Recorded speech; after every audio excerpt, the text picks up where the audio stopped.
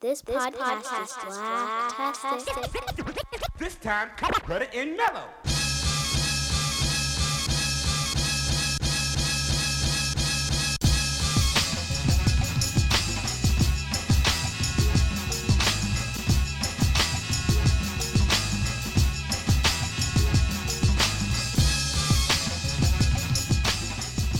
What's going on, everybody?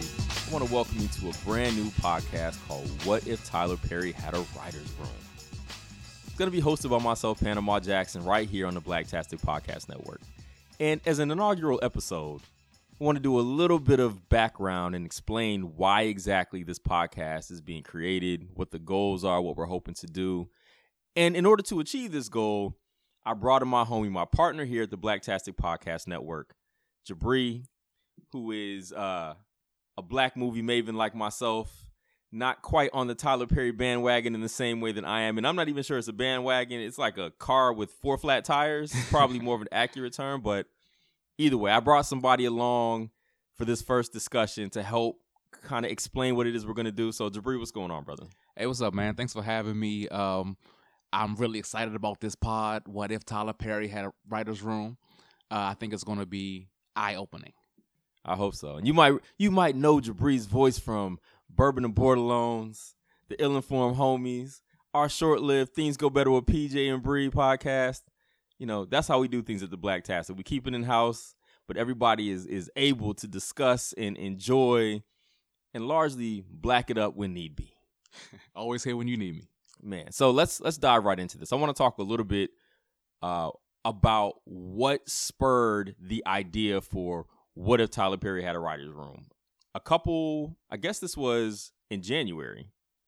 Tyler Perry, this is before the movie A Fall from Grace comes out, which came out MLK Day weekend in January. About a week or so before that, Tyler Perry goes on to Instagram, and Jibri's going to give the more details on that. But Tyler Perry goes on Instagram and drops a stack of scripts that have his name on them. And he's basically talking about his work ethic. Like, I did all this, right? Yeah. So he has the video with the stack of papers. And he says, so I don't know if you know this, but all shows on television have a writer's room. Most of the time, there are 10 people or 12 or whatever that write on these TV shows. Well, I have no writer's room. Nobody writes any of my work. I write it all. Why am I telling you this? I wrote all of these scripts by myself in 2019. Work ethic. Right. And I think in Tyler Perry's mind, he was going to get a whole lot of kudos for the fact that he is able to produce so much and do so much on his own. But what happened in the real world, everybody collectively was like, no shit. We can tell you don't have a writer's room because most of your movies tend to lack in the scriptal, writeral areas. Like, the things that put it that way. Yeah, I mean, ultimately, your scripts suck for the most part. And I don't think that's what he was expecting.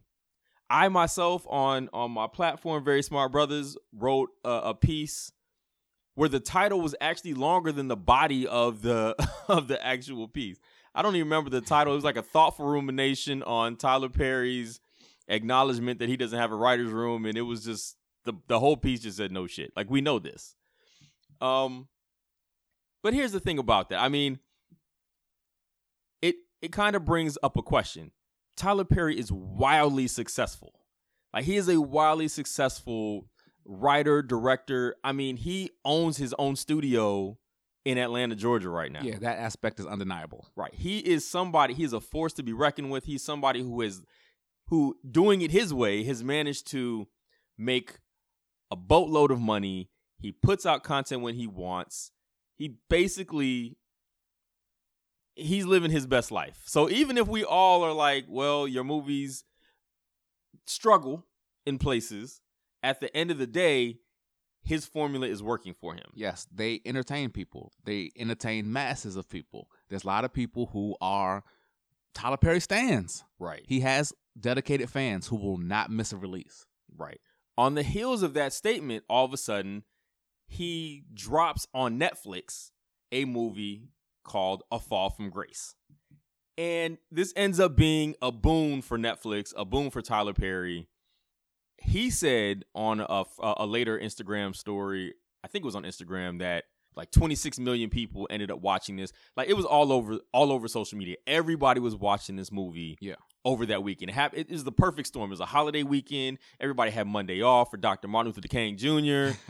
Everybody in social media was talking about it, and how, like, talking about the ticks and the WTFs of it. Like, literally, everybody ends up watching this movie this weekend or that weekend because of his statement about a writer's room. Like, it was just the perfect storm. Yeah. I was no different. I watched this and I was like, wow.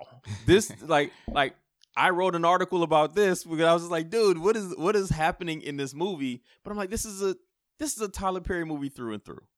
So in the aftermath of that conversation, like, somebody needs to be analyzing Tyler Perry's movies.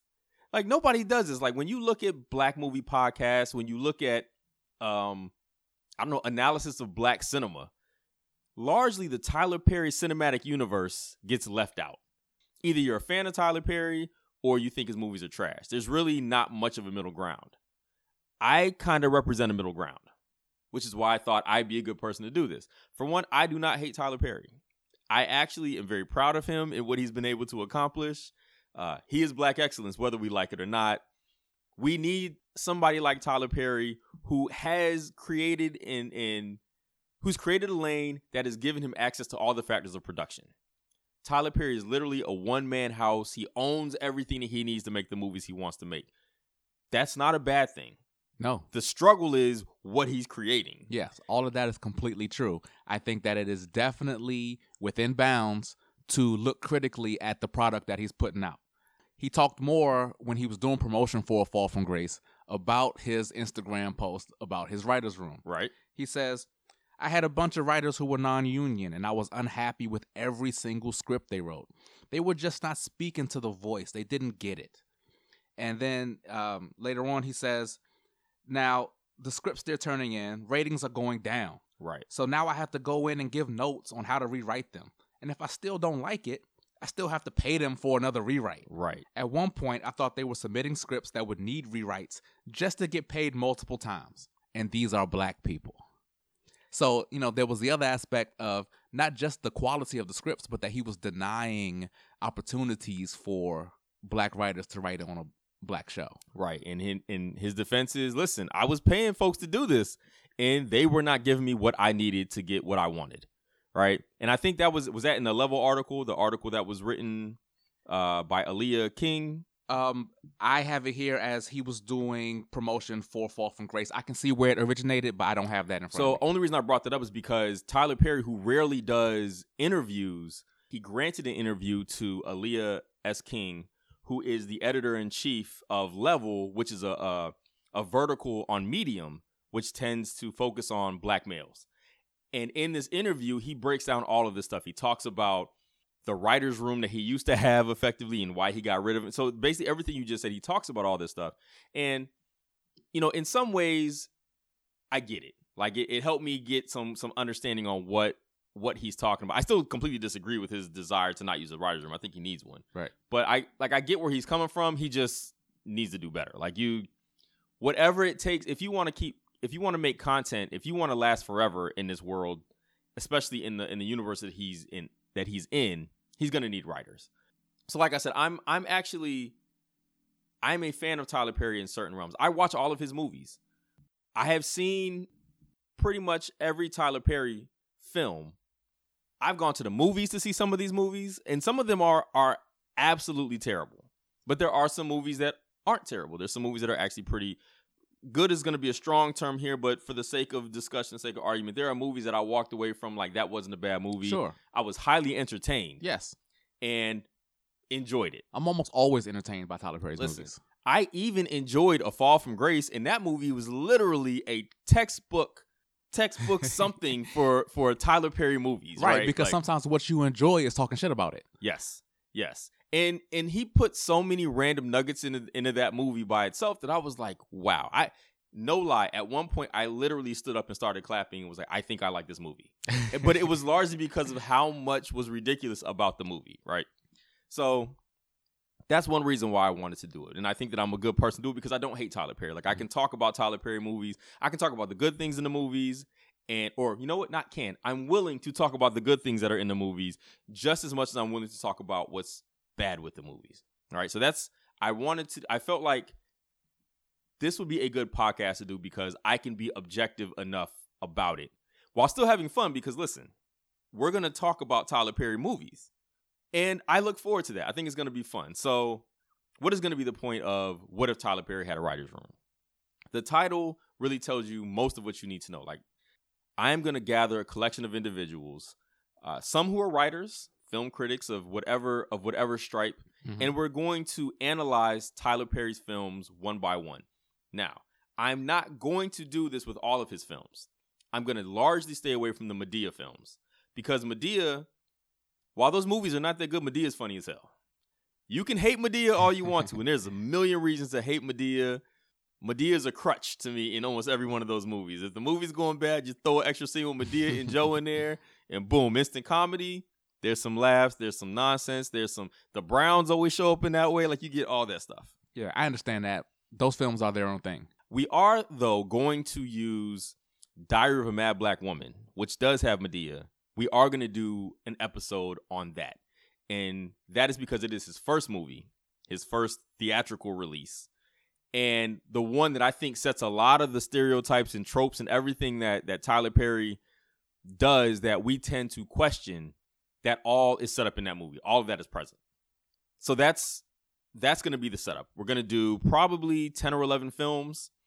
Diary of a Mad Black Woman, A Fall from Grace, Good Deeds, The Family That Prays, Daddy's Little Girls, Nobody's Fool, I Can Do Bad All By Myself.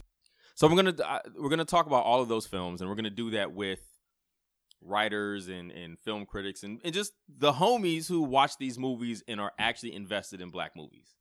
Right? That's something that I think is important. I want people who like Black movies, are invested in Black movies, invested in Blackness, not people who just get paid to talk about stuff, but people who actually will be watching these movies for both the shenanigans and for entertainment. I think it's important to have individuals that care. Yeah, and the closer we get to it, we'll name names. We're not naming names right now. Absolutely. But we're going to have published writers, online writers, people who know what they're talking about. Yes. It's going to be a worthy listen because the people that are going to be involved are the kind of folks that you might read online about and are curious about their takes on things. It's going to be people who actually are engaging, entertaining, and have something to add to the culture. This is ultimately a cultural experiment.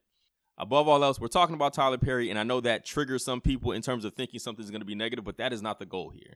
This is a cultural engage. This is a cultural experiment. This is a cultural discussion about the Tyler Perry cinematic universe, which, love it or hate it, is a thing, and it is here to stay. Right. I mean, in theory, you could come to the conclusion that no one could have done this movie better than Tyler Perry. That is a conclusion that could be come to. And it's funny you say that because I remember years ago the movie Jumping the Broom. And I remember by the end of that movie thinking to myself, man, this would have been better if Tyler Perry had written it. And that's not even a shot to it. It wasn't a bad movie, but I'm just thinking a lot of the humor that would have found its way in, good or bad, was missing in hopes of being a movie that had a message. Like, it was a message-oriented movie. And I remember thinking, man, Tyler Perry might have made this better. Mm-hmm. So that's a possibility. Like, yeah. Listen, it is possible that in some places Tyler Perry is an addition that is, or nobody could make this movie the way Tyler Perry made it. Spike is super artsy with his filmmaking, right? John Singleton, rest in peace, was a really good storyteller. He told a certain kind of story. Like, we haven't given enough flowers to our creators of Black art and culture. But the truth is, Tyler Perry is in that he's in that room. If you're gonna put all those people who've done big things in the room, yeah, Tyler Perry's in the room. He belongs in the room, and he's at least a Mount Rushmore finalist. He is, and I recognize it as a love it or hate it proposition. Yeah, but the conversation does have to include him at this point. That's largely why I think this is going to be a podcast that should be fun. We're going to break down things. Like, I look to doing, like, who's the most valuable person in this movie? Who's the least valuable person in this movie? And the least valuable person could be the script.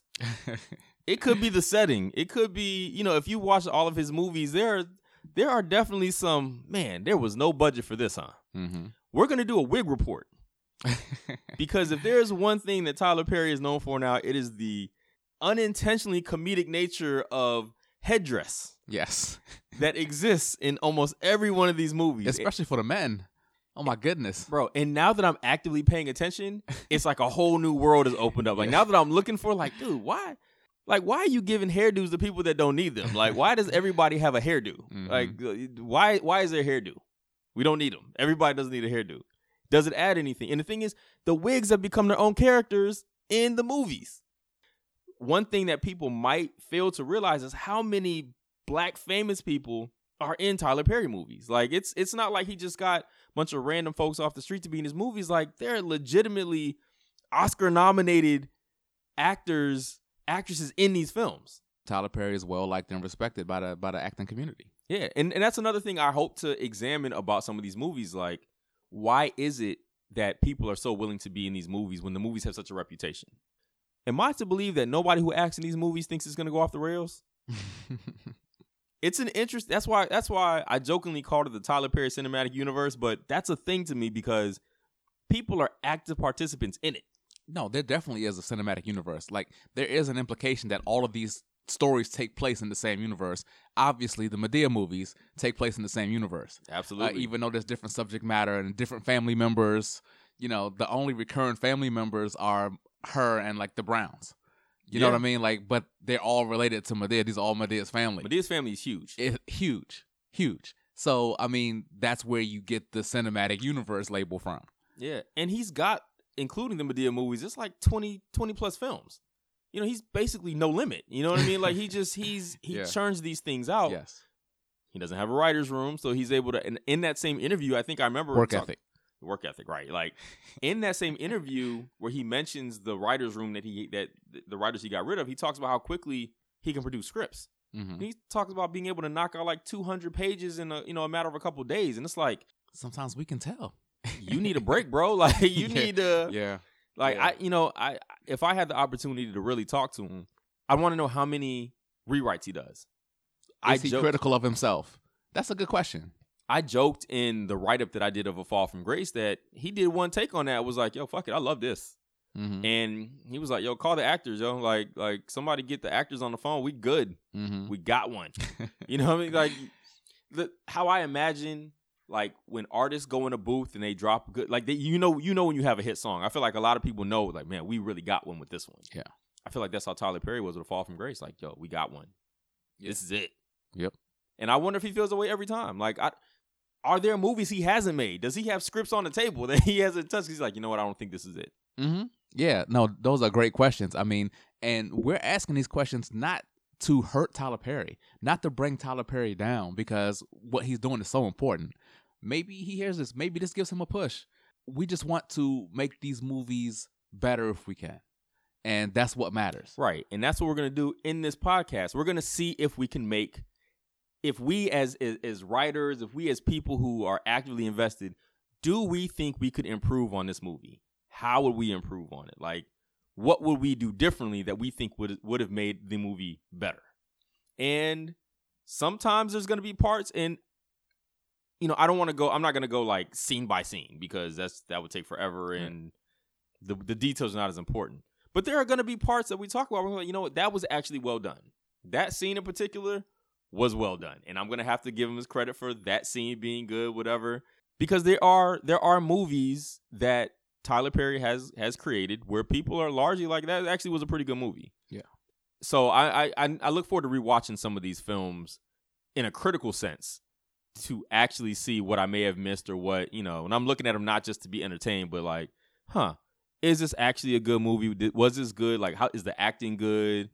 Is it terrible? Like, is the acting being limited by the script? Did somebody outkick their coverage? Were they better than the script provided? Did somebody just elevate this? Yes. Like, were you just so much better because of who you are and your talent that the script, as bad as it was, doesn't seem as bad as it was? You know what I mean? Yeah, definitely. And you mentioned rewatching the movies. That's going to be part of the fun of this. Going back, watching this, and then having somewhere to decompress it, like to break it down. You come, you rewatch then you listen to What If Tyler Perry Had a Writer's Room, and you get to hear the movie deep dived into. Yes. You know, it's going to be a deep dive, a critical look. It's going to be fun because, I mean, Tyler Perry movies are fun. They are fun. And that's the whole point, right? So that's why we're going to do What If Tyler Perry Had a Writer's Room, a podcast hosted by myself, Panama Jackson. You know, it's going to be a 10 or 11 episode limited series. I'm trying to decide if I'm going to do 10 or 11 films. There's one that I'm trying to decide on right now. But it's going to feature different writers, different thinkers, different podcasters. Each episode will have a different set of individuals discussing the movie, whatever movie we pick at that time. But everybody's somebody worth listening to, worth knowing. And if you don't know them beforehand, you will know them by the end, and you should be checking them out anyway. It's going to be a good time. It's going to be a lot of fun. I'm very much looking forward to it. Like it or love it, I don't know that Tyler Perry gets his just due or gets his moment in the sun in the way that other works get the opportunity. So we're going to try to do that here. Jibri, any last words, thoughts, prayers, concerns? Yeah, man. Not only is this going to be fun, it's going to be important. Like, you don't usually get to see black movies get this type of critical treatment. Put this eye on it, you know, really deep dive, really break it down. So I'm looking forward to that part. That's going to be a good time. Absolutely. That is the goal. That is the hope. This is my story. This is my song. So make sure you check us out. Coming soon here on the Blacktastic Podcast Network. What If Tyler Perry Had a Writer's Room? Hosted by Panama Jackson. This podcast is Blacktastic.